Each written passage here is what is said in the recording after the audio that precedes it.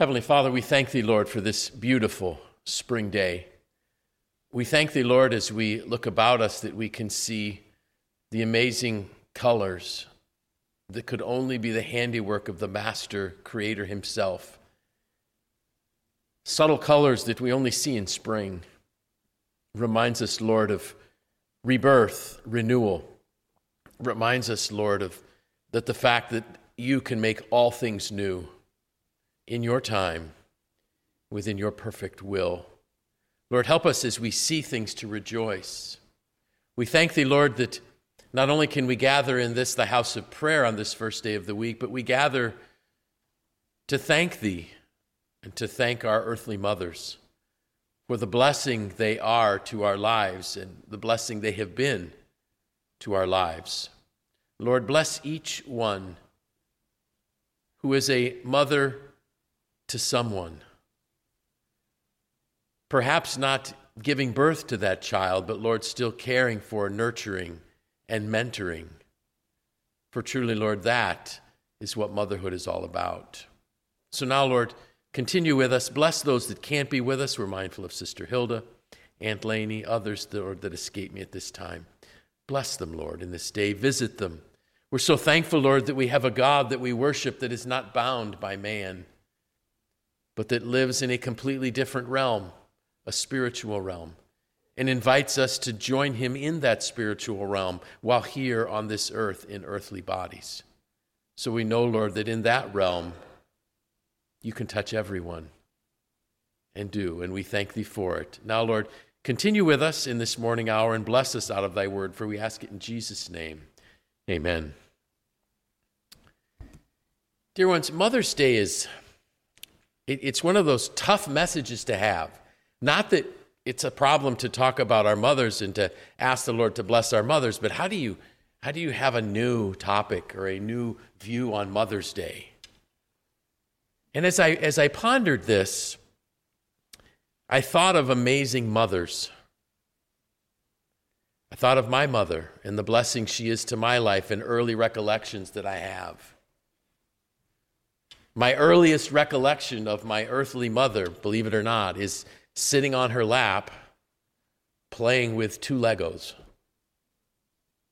2 just long, single row by 6 Legos, maybe a red one and a white one, making an airplane or something, sitting in a rocking chair in the family room on the house on Fair Oaks in Mansfield. So I had to have been 3, the oldest.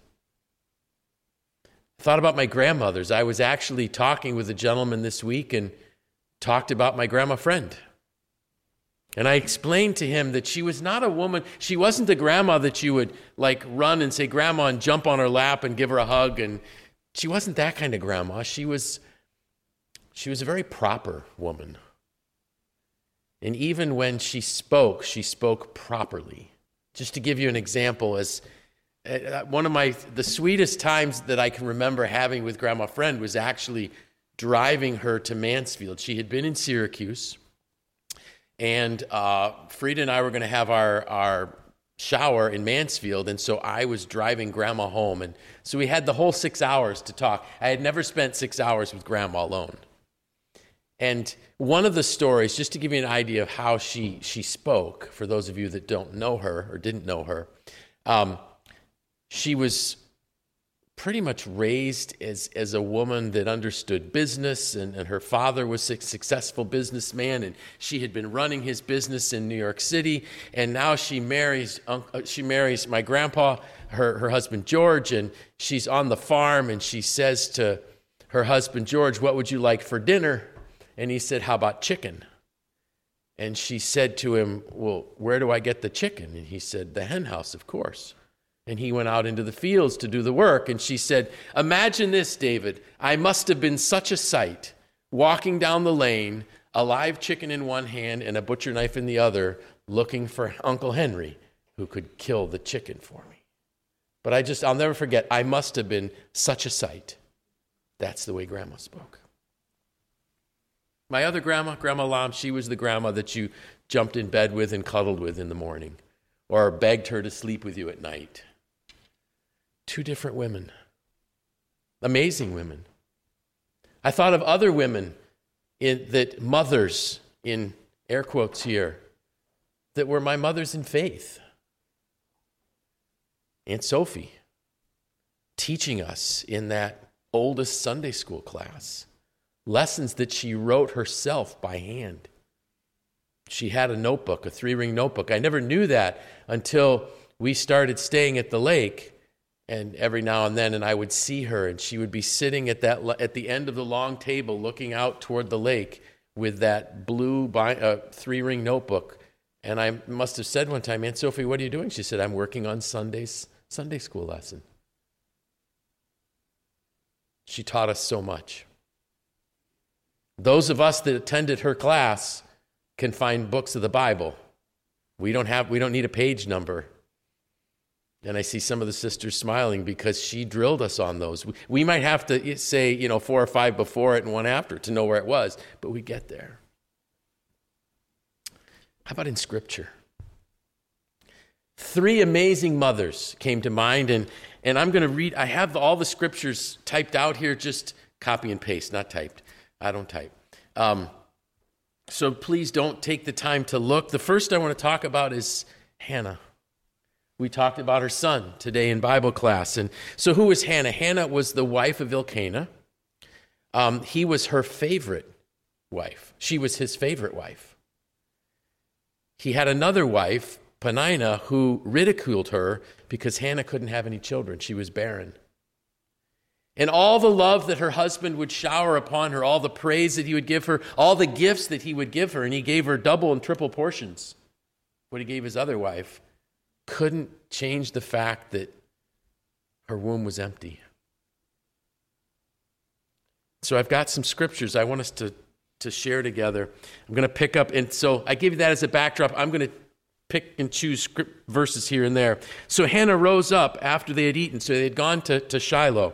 After they had eaten and they had drunk, now Eli the priest sat upon the seat by a post of the temple of the Lord. And it was in bitterness of her, and she was in bitterness of soul, and prayed unto the Lord, and wept sore. And she vowed a vow, and she said, O Lord of hosts, if thou wilt indeed look upon the affliction of thy handmaid, and remember me, and not forget thine handmaid, but will give unto thine handmaid a man-child, then I will give him unto the Lord all the days of his life, and there shall no razor come upon his head. She knew where to go for the solution to her burden, and it was God. And so when she went with her husband, and when it was time to have sacrifices made, and she went and she poured her heart out before the Lord. She knew that the Lord would be able to solve the problem, and only the Lord. And she didn't just ask for a child. She asked for a man-child. I want a boy. And if you give me this son, I will give him back to you. And he will be a Nazirite. No razor will ever touch his head. He will be set apart for your service. So what did that mean to be a Nazirite? No razor would ever touch him. Abstain from any fruit of the vine. No alcohol, no grape juice, not even, if I got it right, not even dried grapes or seeds from grapes. They couldn't touch a dead body. They were consecrated specifically for the purpose of the Lord. Something else that I never realized, and I went back into Numbers 6 to look, women could be Nazirites as well. I never knew that. But that was Hannah's prayer to God, that God would give her this son. So now I'm going to skip to 1 Samuel 1, verse 20. Wherefore it came to pass, when the time was come, about after Hannah had conceived, that she bare a son, and called his name Samuel, saying, because I have asked him of the Lord. And then jumping to verse 22. But Hannah went not up. So her husband said, let's go back and sacrifice.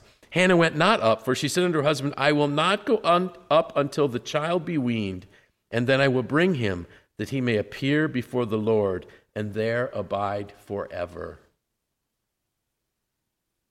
Can we think about this for a minute? What was her commitment to God? If you give me a son, I'll give him to you. He's going to be yours. Now, I've never been a mother holding a child. I've never been a mother holding my child. I have been a father holding my child. I cannot fathom what was going on in her heart as she held this being that she had prayed for and realizing that she was going to uphold her commitment. She was going to give the child back to God. And then picking up at verse 24, and when she had weaned him, maybe 3 years old. Think about that, parents, 3 years old. She took him up with her, with 3 bullocks and 1 ephah of flour and a bottle of wine, and brought him into the house of the Lord in Shiloh. And the child was young. And they slew the bullock and brought the child to Eli. And she said, "O my Lord, as thy soul liveth, my Lord, I am the woman that stood by thee here praying unto the Lord.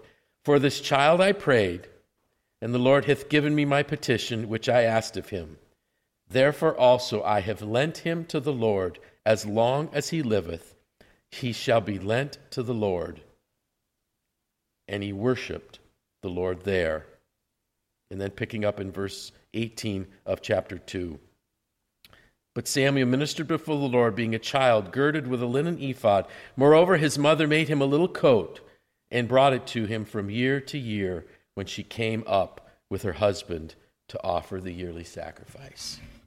At 3 years old, she brings her son, the son that opened a barren womb,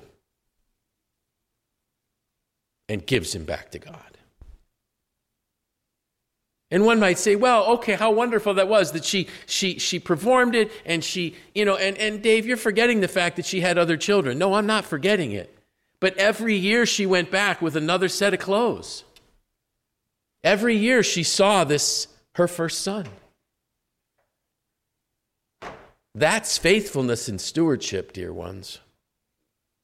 That's amazing faithfulness. I struggle as a father to comprehend how she did it. But why would she have done it? She understood who God was. She understood that God was the only person that could give her the desire of her heart, which was a child. So she understood God's nature. She understood what it meant to really pray and not hold anything back. How do we know that? Her prayer was so intense that she was in tears, begging something of God, her mouth moving, no words coming out. How do we know that? Because Eli thought she was drunk, and he rebuked her. Poor Eli. He had so many mess ups. That was a big one. Imagine you being that woman praying before God and having the spiritual leader of your area saying, hey, you shouldn't come here drunk. He doesn't even realize that you're so overcome with burden of heart. But she wasn't praying to Eli. She probably didn't care at all what Eli thought. Her burden was that great, but she knew, where do I go when I have this burden? Go to God. The obedience that she demonstrated, as I talked about, was incredible. Just giving this child back. She trusted that God's plan for Samuel would be better than hers. Think about that, moms and dads. As we worry and we plan for our kids' futures, we can plan, but we need to trust. We need to give them to God and then trust that His will for them is better than our plan could ever be. And there have been times in my life when I've seen my kids struggling with something and I've wanted to help. I've wanted to jump in, and my wife has said, no, don't. They have to go through this. They have to deal with this. They have to worry about this on their own. And she's trusting that God's plan is better than what Dad's plan is. Hannah knew that. And then I want to touch something else on here. Hannah praised God in every circumstance. She praised God when she was asking for a child. She has the child. She praises God. She raises the child for 3 years.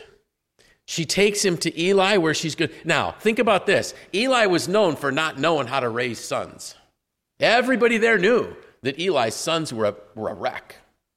They were a disgrace to Eli and to God. And she's going to leave Samuel with Eli.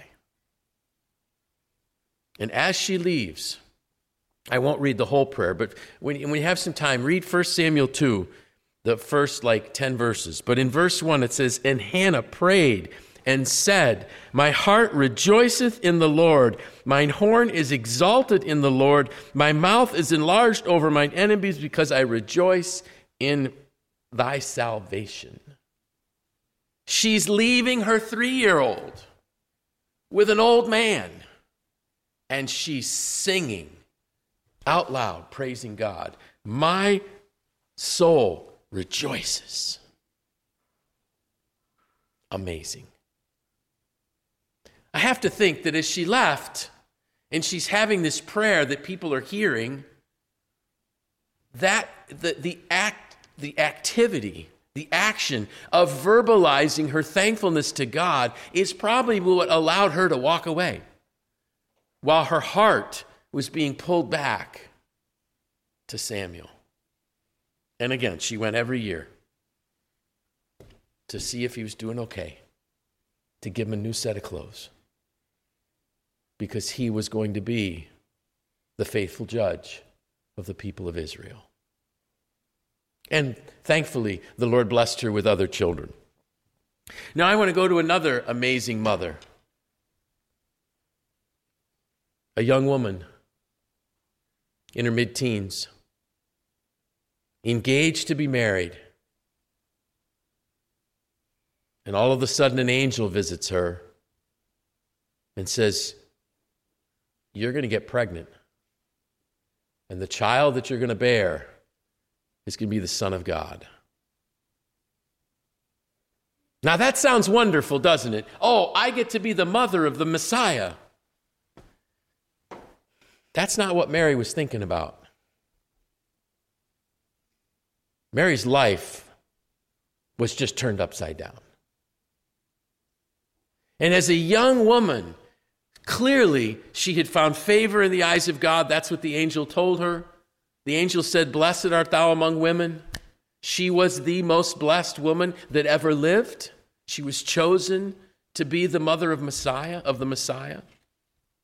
But when she hears this incredible, unbelievable story or declaration, she says this, "Then said Mary unto the angel, How shall this be, seeing that I know not a man? And the angel answered and said unto her, The Holy Ghost shall come upon thee, and the power of the highest shall overshadow thee. Therefore also that holy thing which shall be born of thee shall be called the Son of God. And behold, thy cousin Elizabeth, she hath also conceived a son in her old age, and this is the 6th month with her whom was called barren. For with God nothing shall be impossible." That's the explanation. It's never happened before.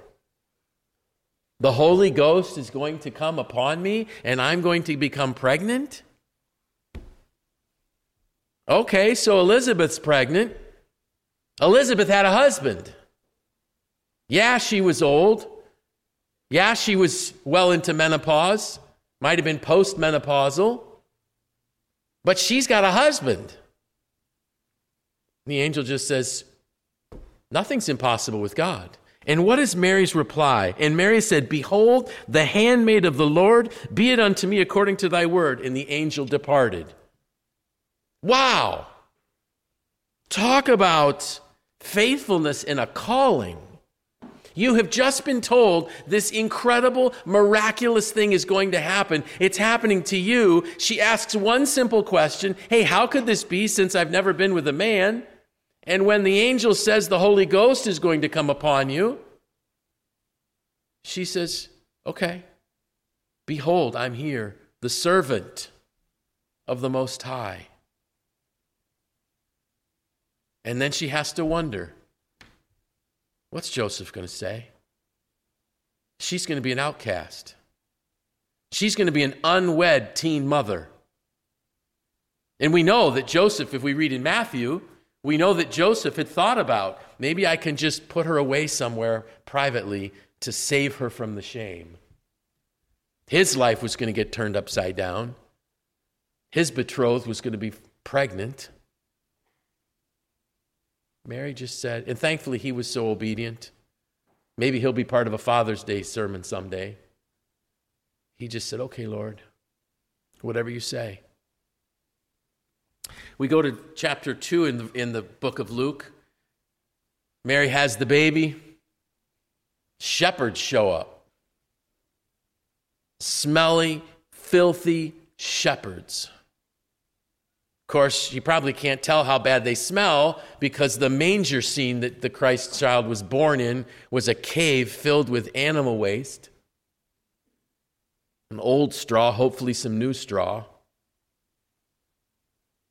And as the shepherds talk about what they heard from the angels, Luke writes, but Mary kept all these things, pondered them in her heart.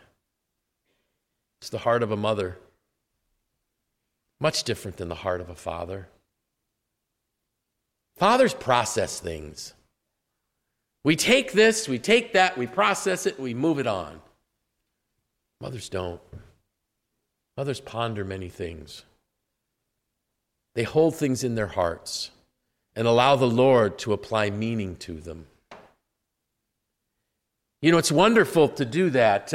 I think that men should do this much more. We should be pondering things. We should be thinking upon things. We should be asking the Lord to apply meaning to events and things in our lives as women are able to do so well.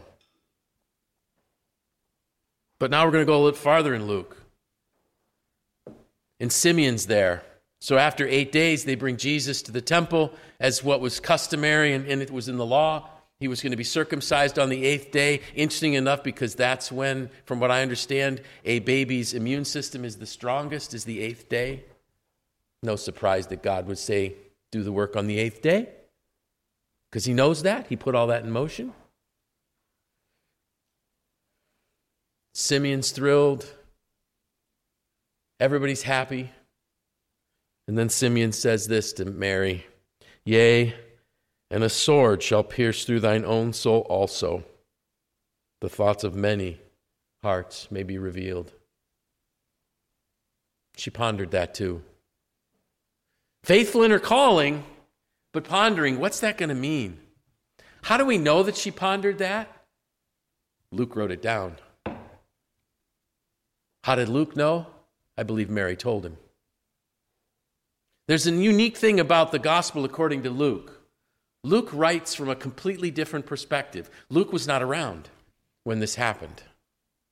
And with the details that Luke has, the only person that really would have had these details would have been Mary.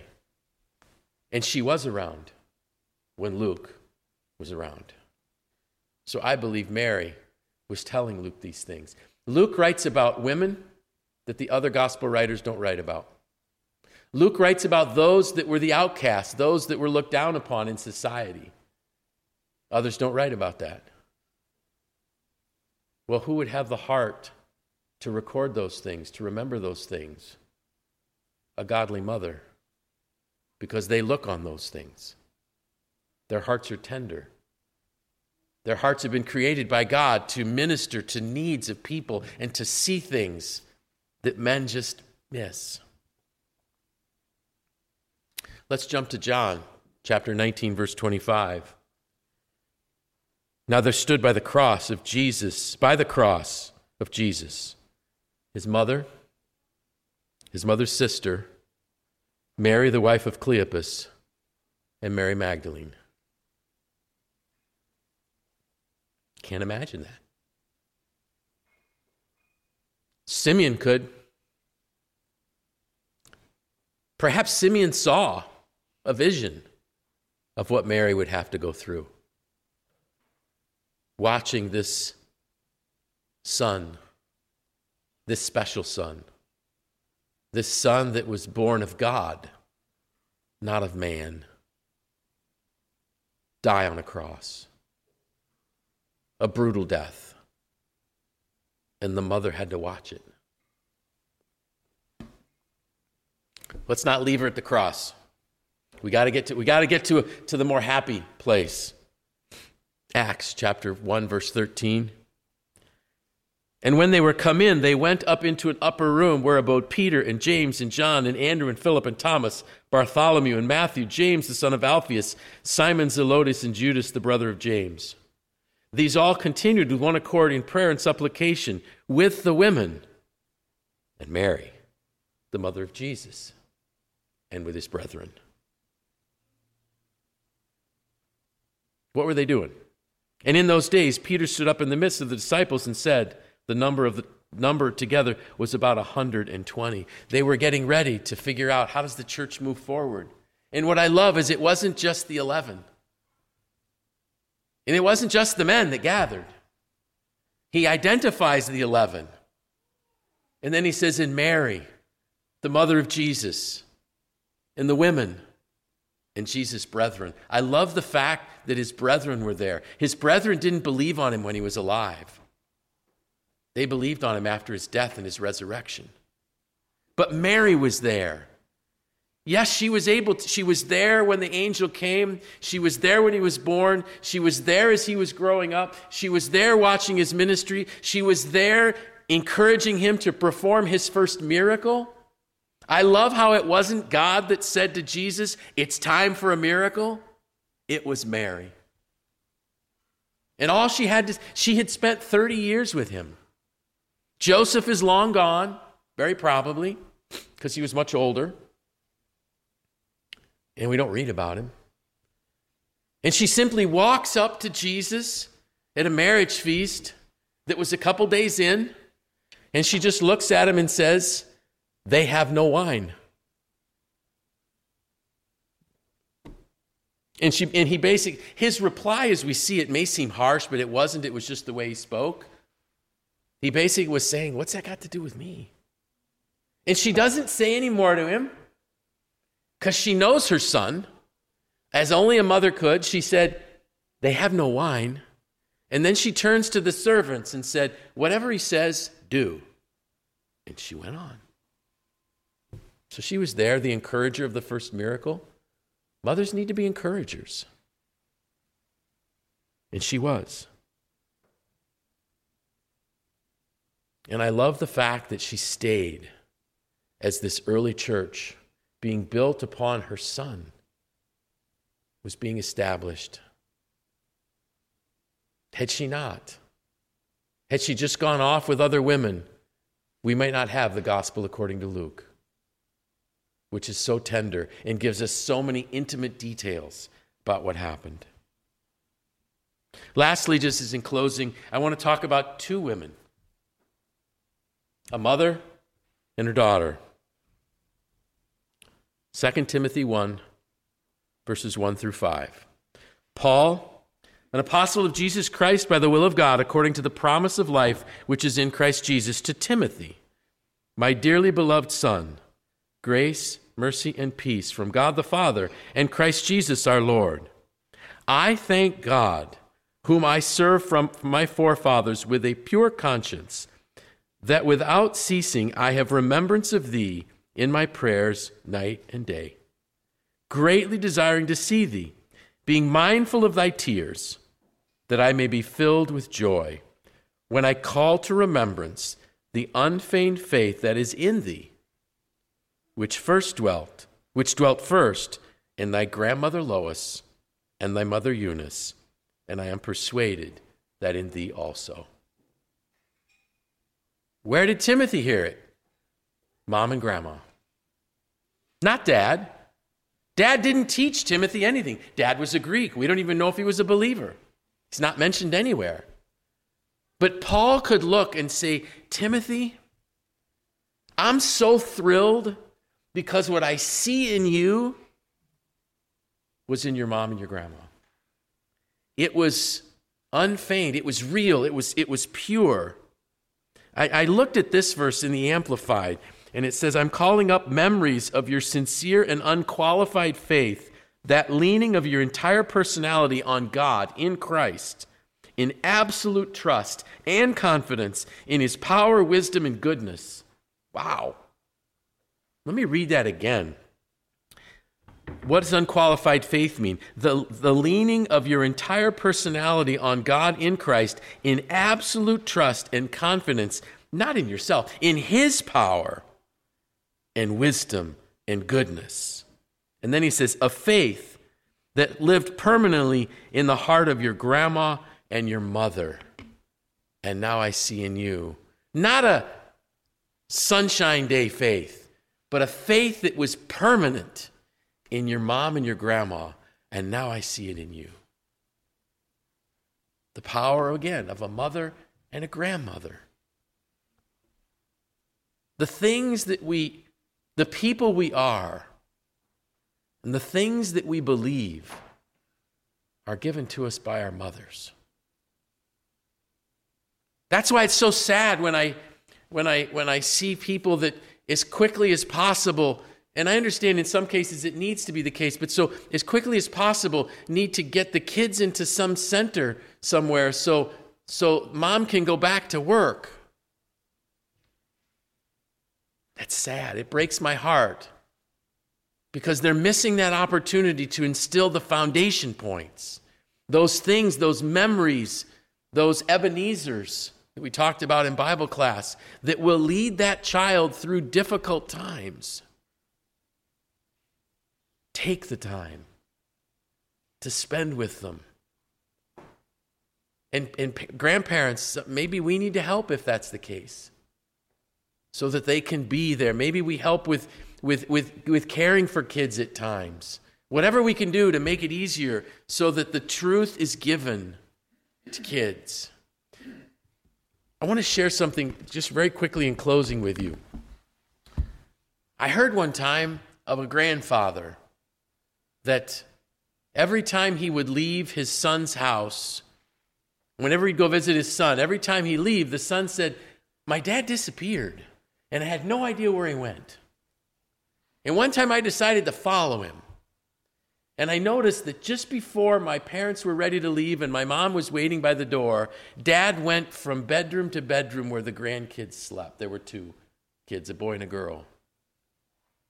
And he prayed for the child, and he said, I love you. And he left. That struck me as a very, very young grandfather. And I remember thinking, I got to try some of that. I pray for my grandkids every day, multiple times a day. But I tried thinking, I wonder if this might work a little bit. So as I say goodbye to my grandkids, I give them a hug and I say, I love you. That's it. Not a big deal. I might say, have a good week. Several years ago, and I don't know how old Silas was, but there was a questionnaire, getting ready for Father's Day. And it was a questionnaire about your grandpa. And one of the questions was, what does your grandfather always say? And Silas said, I love you. It works. Do they really need to know it at that age? Maybe. Maybe it matters to them at the age they're at now. But I wasn't thinking of times when they're toddlers. I was thinking of a time when the world might be crushing down all around him. And he wonders, does anybody love him? And he's going to say, yeah, Papa does. That's just one thing that a grandpa tried to do. Moms, imagine the power that you, with all of these conversations you're having with your children and grandmothers every day as you're hugging them, as you're kissing them, as you're wiping their nose or somewhere else on their body. Those conversations will last forever. And God bless you for them. May the Lord add his blessing to this word.